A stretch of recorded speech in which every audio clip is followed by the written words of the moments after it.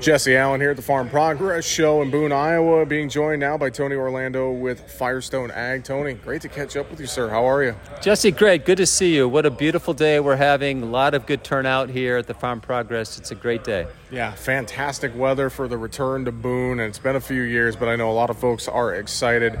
Tony, let's dive right in. Let's talk Firestone, and let's talk just broadly with everything going on in agriculture right now. I know there's a lot of things happening, a lot of things in the news, this ag cycle that we're currently in, things like inflation, et cetera, supply chains, et cetera. There's so many conversations, both good and bad, but just in general, from your stance with Firestone, what are your thoughts on this current ag cycle right now? Yeah, lots of interesting times right now. Certainly demand is incredibly strong. The ag economy is very, very strong right now. Crop prices are very high. It's creating, I think farmers willing to spend. At the same time, there are some headwinds in regard to getting all your supply chain, wrapped up and, getting people motivated to work as well. For us, we continue to hire in Des Moines. We just have a new USW relationship agreement that we just announced here recently, a new 4-year agreement out of Des Moines. We continue to hire people.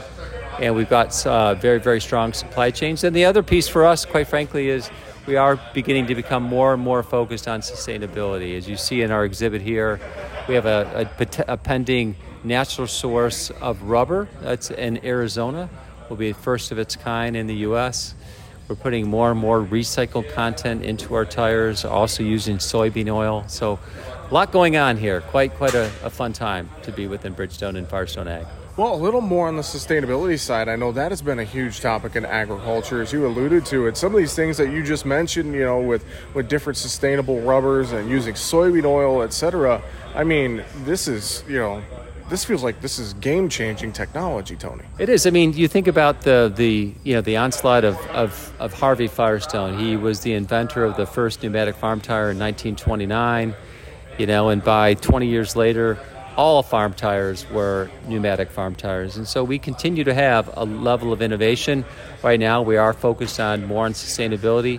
Of course, we do have new products coming to the market. You've seen our Maxi Traction, also our Maxi Tri-X, which is a track that we've recently introduced. So we continue to innovate for the farmers here in the U.S. Well, of course, if farmers are going to feed the world and they're going to do their job, they need tires on their equipment, and that's what you guys do best with Firestone Ag. Bridgestone is making quality tires for farmers so they can make sure to get the job done when they need to get it done. It's the number one recommended brand here in the U.S. for farm tires. We've got extensive distribution, best in its class here in the U.S.